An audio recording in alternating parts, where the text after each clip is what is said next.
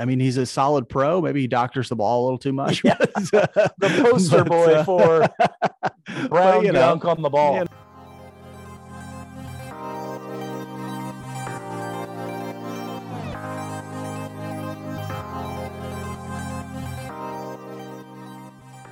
Welcome back to Royals Weekly. After a 1-month hiatus, we are back to our usual ridiculousness, back to more lukewarm takes and fact airs. Feels pretty good, doesn't it, Mike? Yeah, I'm almost always factually incorrect. So yeah. Every time I think back on the things that we've said and done, I'm like, oh, that was wrong. Yeah, we shouldn't have said that. That was wrong. But that's okay. You're not coming here for factual information. It's the hot takes. It's the analysis. That's what you really want. You just want that content. It's the sultry voice. Oh, that's what they really want. I am the host of Royals Weekly, Marcus Mead, and joining me as always, a man who spent Halloween handing out candy to his own mouth, my brother Mike. I did. Actually, we did not give out any candy. I did eat all the candy. I threw a couple candy bars at the kid next door and then told my wife I gave them all to him. And then I ate all the rest of them myself. Boom. That's called strategy, people. Mm-hmm. You tell your wife one thing, you do a different. Matrimony. The real sad, you want to hear the real sad thing? Morgan, as most of my listeners know, because they're all people that know us, my wife is pregnant right now. She looked at me and said, "Hey, was there any candy left?" And though there was some left, I looked right in her eye and I said, "Nope, none left." And then I ate them all. Yeah. That's classic. That's a classic Mike move right there. Yeah. On this episode of Royals Weekly, we'll discuss the trickle of offseason news, what the Royals could or should do in free agency, and why Dayton Moore won't return Mike's phone calls.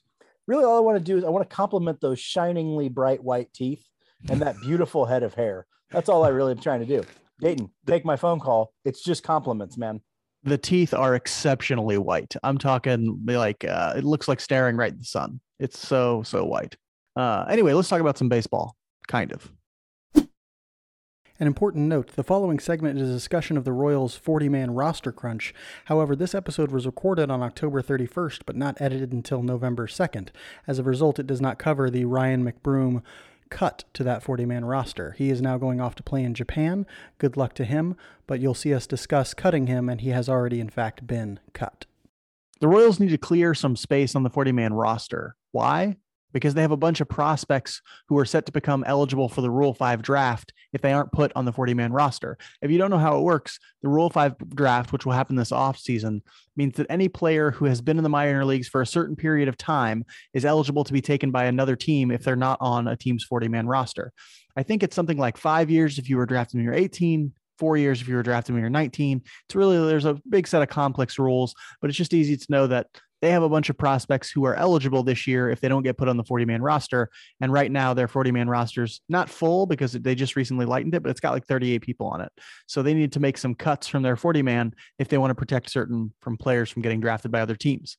So far, the only cutting they've done is they cut Hanser Alberto and Scott Blewett from the 40-man roster. According to Alec Lewis, both of those players have elected for free agency instead of being sent down. I think Blewett, there's some conflicting information on this.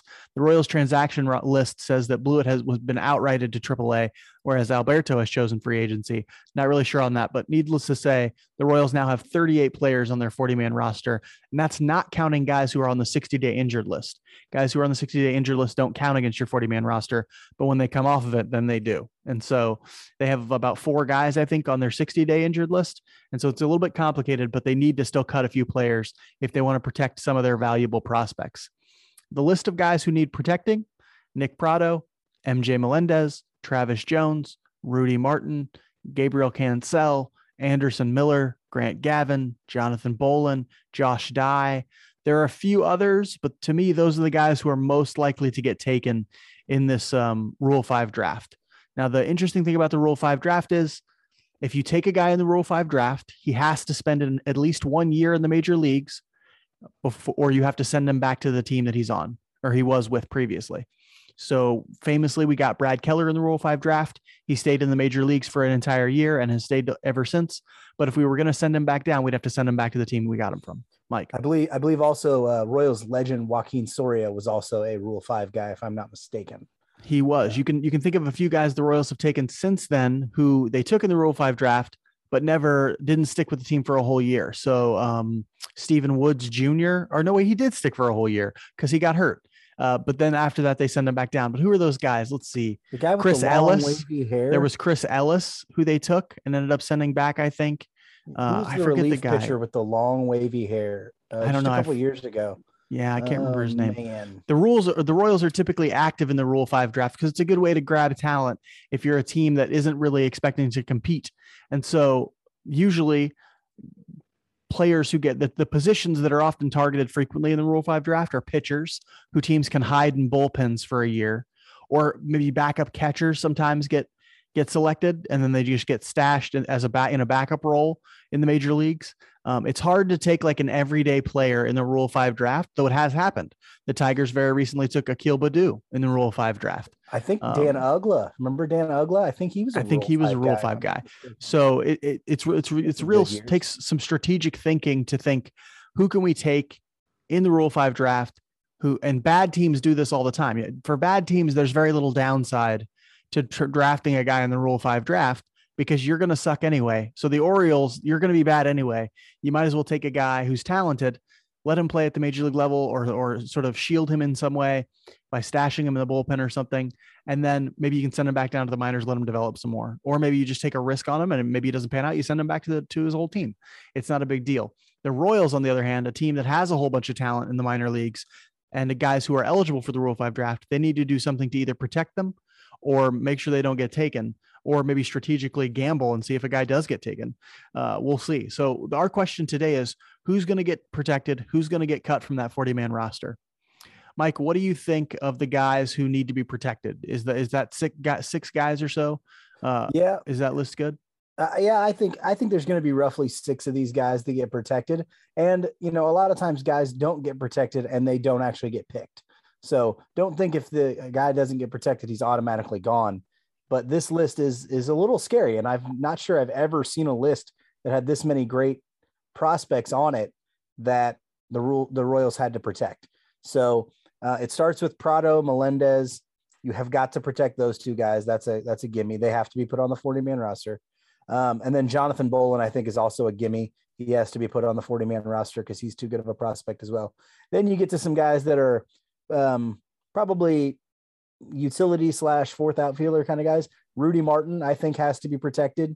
I think he has a chance to be maybe a 4th outfielder, or a guy who maybe, if he can play center, which I don't think the Royals think he can, but he's a guy that maybe you protect as well. Grant Gavin had a really good year this year in AAA out of the bullpen, so he probably gets protected as well because he's really close to the majors probably. And then I think the last guy, I would probably protect Travis Jones, and that's because I think he's the kind of prospect that the Royals kind of like, a guy who's got a higher floor than he does ceiling. And I think the Royals kind of like him and that style that he plays with. So there's probably some guys with better tools than Travis Jones, but although he may be a guy since he's not a real toolsy kind of guy, he may be a guy you think doesn't get picked in a Rule 5 draft. I don't know. That's where the kind of strategy comes in, but that's the guy that I would protect. Yeah, I think I like that list, and I think they're going to need to protect at least 6 guys as well. I think Prado, Melendez are sure things, as you said. Bolin is an interesting guy because he's on the 60-day injured list right now, so they could bring him onto the 40-man. I don't know if he's even eligible for to be Rule 5 drafted if he's on the 60-day IL, but if he was, you could bring him onto the 40-man and put him on the 60-day IL on the 40-man roster, and you'd free up another spot for somebody as well. So they could end up doing something like that. They would certainly keep him on the 60-day IL, even if he gets, because he's coming back from Tommy John. He's going to still be out for quite a bit of the season once he's on the 40-man. So I think Prado, Melendez, Rudy Martin, I would also put on the 40-man because he's the easiest guy for a team to take and just stash as a 4th or 5th outfielder. They don't have to play him every day in the major leagues, but his speed off the bench is going to be useful. His eye at the plate is going to be useful. And I think he plays outfield well enough to be useful for you, or at least to be stashed at the major league level. I would think Grant Gavin's going to need to be protected too. Another guy who's easy to stash in the bullpen. And then I would say Josh Dye. He's a guy who pitched mostly, I think, at AA last year, didn't pitch a ton, has had some injury problems, but is good enough, I think, and has been productive enough for a bad team to say, let's just take this guy on a whim, see if he can, pitch well enough to be our last bullpen arm. And then maybe we send him back to AAA. Maybe after a year we send him back to AAA.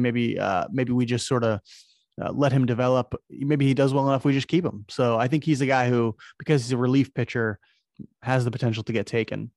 The question then becomes, who gets the axe? Who gets sort of taken off the 40-man roster to make room for these guys? We know they only have 38 on there right now, but if they're going to protect 6 guys, they got to make room for at least 4 more. And that's not counting anybody they might take in free agency, who we're going to talk about next. So they may need to axe even more. Off the top, we can say that Wade Davis is probably likely to come off the 40-man soon. His contract is up. He's on the 60-day IL right now, so he doesn't even count against the 40-man, but he's likely to come off. Jesse Hahn's likely to come off, also on the 60-day IL. His contract is also up. But those two right now aren't counting against the 40-man anyway. And so there's 38 still. Even if you axe them, still just 38. Still just 2 spots available. Other guys who, in my mind, could come off: Ryan O'Hearn, Ryan McBroom, the 2 Ryans. Ervin Santana has, I think, a decent chance of coming off, 39-year-old pitcher. Jacob Junis is a guy who I think we could talk about maybe coming off the 40-man roster. I think you could probably maybe even squeak him through waivers and get you back into AAA. Lucius Fox is a guy who I think you could very easily pass through waivers and put back in AAA on your off your 40-man. And then come the hard questions, like Carlos Santana. Is there a possibility he comes off the 40-man, even though they just signed him as a free agent last year? Edward Olivares, is there a possibility he comes off the 40-man? We know the Royals don't love him and sort of don't really see him as a legit prospect. And so is there a chance he comes off the 40-man roster and they try and move him through waivers? I don't think he would make it through. I think some team would take him, but we'll see on that one. Mike, what do you think of this list of potentially axed players, and who would you be saying goodbye to if you were the GM? Well, first, I'd probably be saying goodbye to all of them, except Ervin Santana, I think, could still be a useful piece in a bullpen as your long relief guy. And then Edward Olivares is a guy that I probably wouldn't say goodbye to, but I think the Royals will. I don't think they see any value. Now, I think Edward Olivares is a throw-in piece for some guy that they trade for over the winter. I don't think you trade for somebody, or maybe you just even give him away for cash considerations just to clear up a spot. But I don't see him rolling into next. I don't think they just outright cut him. I think they might be able to say, hey, we'll give him to you for money, just cash. And I think they'll be able to get rid of him, because I think there is a team out there somewhere that thinks he's probably good enough to be a 4th outfielder. But other than that, you can get rid of just about all of them, as far as I'm concerned. And here's the thing. I think even if you get rid of all of them, you got to remember the Royals are going to add a piece or 2 this year in free agency. So I don't know if that's enough guys. You might still, there's going to be probably a guy or 2 that's a big surprise that we either get rid of through trade or just outright cut that we're not looking at right now.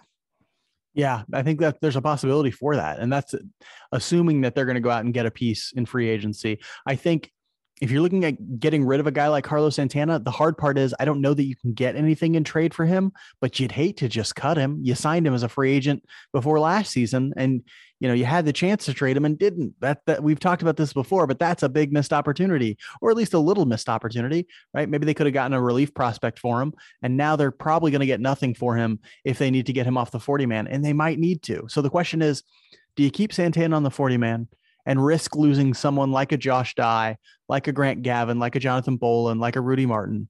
Or do you cut him or get nothing for him or trade him for something very, very light? And then you get to keep one of those guys, but you miss out on any of the value that Santana would have gotten you. I think no matter what, you're losing value with Santana this offseason, whether or not you're trading him. I don't know that anybody would take him in trade right now, but I think you're right. I think that whole list probably has a good chance of getting axed. The thing about Junis is axing him makes some sense to me, because I just don't think any team is going to be like, oh, we really want him. And so there's a good chance he makes it through waivers. I think there's a good chance if he gets designated for assignment, he makes it through. Other guys, not so sure. I think Lucius Fox, maybe. I think if you try and pass Olivares through waivers, I think he gets taken. The Ryans, I just don't think any team's going to be clamoring for the Ryans. Actually, maybe a bad team would, like the way Oakland took what's his name? Maybe it wasn't even Oakland. No. The guy Frank the Tank. Oh no, it was the Cubs. Well, the Cubs didn't take the Cubs traded for him after. Oh, did they? After Oakland got him. Yeah, okay. I think so. Yeah, I'm not 100% sure on Frank's journey, but like some team took a chance on Frank Schwindel and sort of that paid off. Bad team might take a chance on Edward Olivares. A bad team might take a chance on Jacob Junis or Lucius Fox.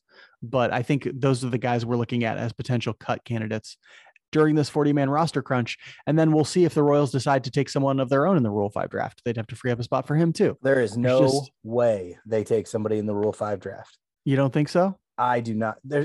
I've never seen their roster be this crunched in an offseason before. Yeah. You know, I've never seen it like this. Now, we remember vividly back when they had the most stacked minor league system in baseball. And I still don't, it wasn't even like that then. Yeah. So I don't see them taking anybody at all. If you like what you're hearing, please make sure to subscribe, rate, and review us on whatever platform you use. Subscribing, rating, and reviewing helps people find the show and helps us build a larger community. If you leave us a 5-star rating and good review, we'll make sure to give you a shout out and read a snippet of your review on the next show. You can also follow us on Twitter and Facebook at Royals Weekly. All this 40-man roster talk doesn't even take into account who the Royals might sign via free agency. We know the boys in blue always like to make at least a few minor moves in free agency, usually bargain hunting for reclamation projects. But Mike has been vocal about his desire to see the team go out and find a legitimate starting pitcher to help shore up the rotation this year. And the Royals really have enough money to go out and spend, not crazy, but spend some in free agency. With that in mind, we're going to go through the list of a few players we think might be interesting free agent targets for the Royals this year. Mike, since you're so keen to spend big this offseason, get us started with some free agents to look at. Well, if the Royals go out and get my first guy here, it is like it's going to be the sparkling jewel. It'll be the guy that, at least for them, it's a big sign for them. You know, we're never going to get the top guy, the top starting pitcher in a free agency season, but I like Marcus Stroman. Marcus Stroman had a lot of good years in Toronto. He had a good year with the Mets this last year, but he reminds me a lot of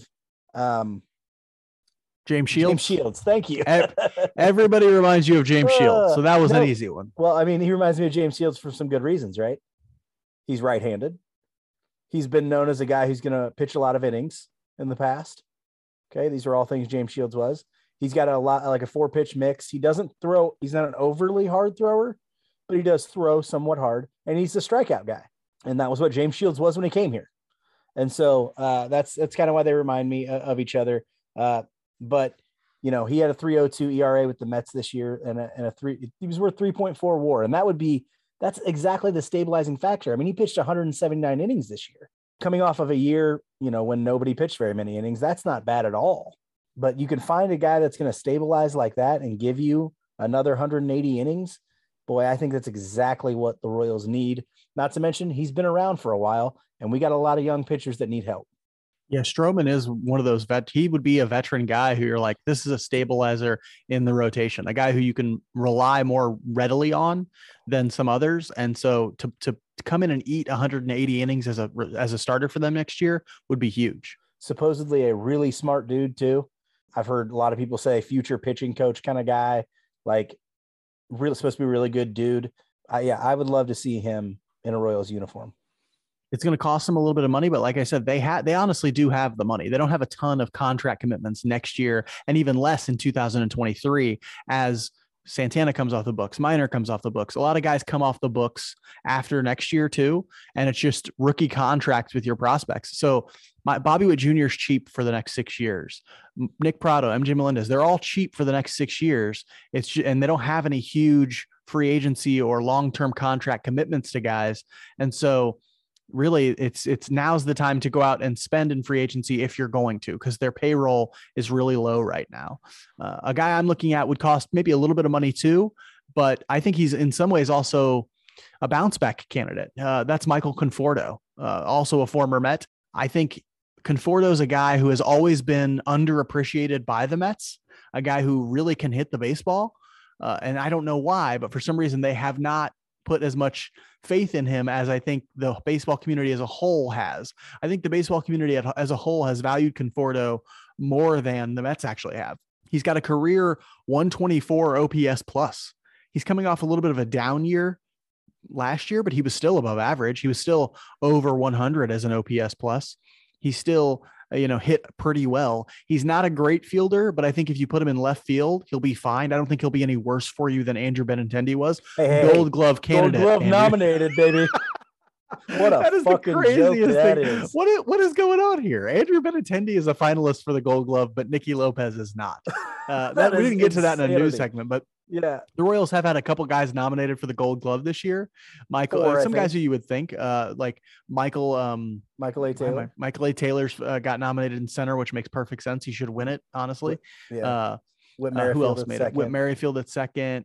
Was Salvador Perez nominated again? I can't remember. I thought there were 4 of them, but I thought there were 4. But anyway, the big news was Nicky Lopez was not a finalist for the Gold Glove, and Andrew Benintendi somehow was. Well, yeah, Benintendi was one. Benintendi was one. Unbelievable.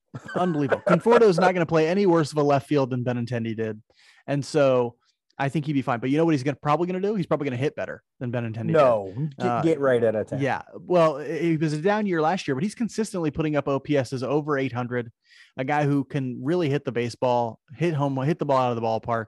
Definitely has more power than an Andrew Benintendi. So I would love to see the Royals go out and get him if they end up moving on from Benintendi, which I also hope they do. I don't think that's likely. I think that it's likely that they just stick with Benintendi because he's already on the roster, because it would take something to trade him, and they don't think they can get whatever they want for him. But if they do end up moving on from Benintendi and they think they don't want to go with Kyle Isbell, I think Conforto is a really good option out there. And I think ultimately, if they could do something amazing, my dream scenario is they trade Benintendi, they sign Conforto, and then they start playing Isbell every day in center. I think that could be an interesting move as well. But yeah, that's just sort of a dream scenario. I'd like to see them get a bat like Conforto in the lineup. I think that'd be really good. Yeah, I'm all for that. Again, I think the Royals look at it and go, we don't have any place to put him, because I think they're going with Benintendi. Even if they traded Benintendi, I don't know that they would see him as the kind of guy that they want or fits with the team or at Kauffman. So, I think it's a long shot, a real long shot, but it'd be cool. So who's your next sort of player? I know you're big into pitchers. Who's next on your wish list of pitchers? If they can't get Stroman, who should they look at? If they can't get Stroman, we're going with a theme on the amazing Mets here. Steven Matz, who started his career, we saw him in the World Series with the Mets. He is a guy, he's not really a reclamation guy. He pitched around 150 innings last year with Toronto. He had a really bad 2020 in that COVID season. And the year before that, his ERA was a little high. He hasn't been the same as he was in 15 and 16 with the Mets. He had unbelievable years in 15 and 16 with the Mets. And then it's been a little up and down since then, but he's still got the ability. And so that's kind of you're hoping that he can find some consistency in a park that is friendly to pitchers with a defense that should be really good. And so, yeah, and he's a guy that you can probably get on a reasonable deal. And he's still young enough to be a factor for a few more years. So, yeah, Steven Matz is the guy that I would say is somebody to take a flyer on. Is the kind of guy that the Royals kind of like. So. Yeah, he would be my choice of reasonable pick from that list of free agent pitchers, because, I think if he's healthy, you can get solid production out of him. If he's healthy, he's somebody who's not going to light the world on fire in free agency. He's not going to command huge money, but you can put 2 or 3 years on his contract, maybe even 3 or 4. If you need to win a bidding war for him, you can add an extra year to Steven Matz's contract and not feel horrible that, he's never, because he's only 30, 31. You can put 3 or 4 years on his contract and say, there's a good chance, because he's such a control and command lefty, there's a good chance you'll still get decent production out of him as a 35-year-old, because of the profile of a pitcher he is. And 150 pitch innings last year is not a bad go from somebody. If you could get a guy who can throw you 150, 160, 170 innings next year, I'll take it. Yeah. And a couple of clarifications. He will be 31. He will turn 31 this upcoming season. And last year he was on a 1-year deal for $5.2 million. That's very reasonable. For 150 innings, $5 million is nothing. It's nothing. So and if you're probably gonna have to pay more this year. But let's say you get him on $8 or $9 million a year. If he's giving you 150 innings for $8 or $9 million a year, you will absolutely take that. Yeah, definitely. So that was the other one. I was like, okay, Stroman's your pie in the sky. Matz is kind of your reasonable pick. Yeah, I have another reasonable pick as a pitcher. I think Michael Pineda could be a very similar type of guy. He's a little bit older, has a little bit more of an injury history. Even Matz has a little bit of an injury history. Pineda has been up and down mostly because of injuries throughout his career, but he's had some solid seasons, and he's got a 3.69 career fielding independent pitching, a 1.19 career WHIP. A guy who we've seen a lot, as you know, because he's pitched the Yankees and the Mariners and all American League, a lot of American League teams. He pitched with the Twins last year, and a guy who, why not? I mean, he's a solid pro. Maybe he doctors the ball a little too much. Yeah. The poster boy for brown dunk on the ball. But he's gonna bring. I think a little bit of could bring that sort of consistency to the rotation. And a guy who, if he's gonna go out and you don't have to worry about like, oh, do need to protect him innings wise? No, just send Michael Pineda out there every fifth day, tell him to keep you in a ball game for 6 or 7 innings, and then move on. I think another guy who's going to eat you, if he's healthy, always a question for him, but if he's healthy, is going to eat you 150 to 180 innings easy. And so you might as well go ahead and if because you're going to be able to get him for in between that $5 to $8 million a year range too, probably. Great deal for the Royals if they can go out and get a guy like that.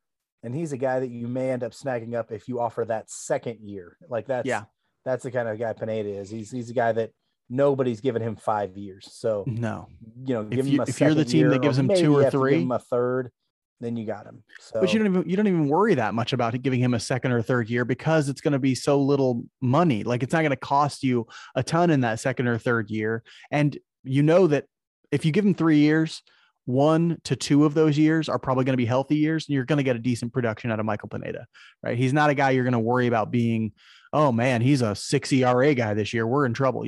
I think he's a guy you're pretty sure what you're going to get from him as a starting pitcher. Yeah, somewhere between 3.5 and 4.5. We'll end this episode of Royals Weekly like we end every episode of Royals Weekly with our Just a Bit Outside, talking about something that isn't about baseball at all. And so this week, Mike, what is your Just a Bit Outside? What are you focused on outside the world of baseball? I'm focused on dramas. Okay. My wife and I, we like to watch TV together, but I have a very hard time watching television or movies that are dramas, that are anything that is might be considered sad. Okay. And I once had a conversation with our good friend, Matthew Nelson. And I said, hey man, what do you like to watch? And what do you and your wife watch? And he told me this exact same story. He's like, she wants to watch dramas sometime, but I don't ever watch that stuff. And I'm like, and he explained it exactly the way I explained it. He said, why? Because I want to be entertained. I don't want to be sad. Like, why do I want to add more sadness to my life? And so like, as we get into like scary movie season, and then, we're getting into winter and it's a little bit more depressing, cut the dramas out of your life, people. Get rid of them. We don't even need them. Okay. Stick to comedies.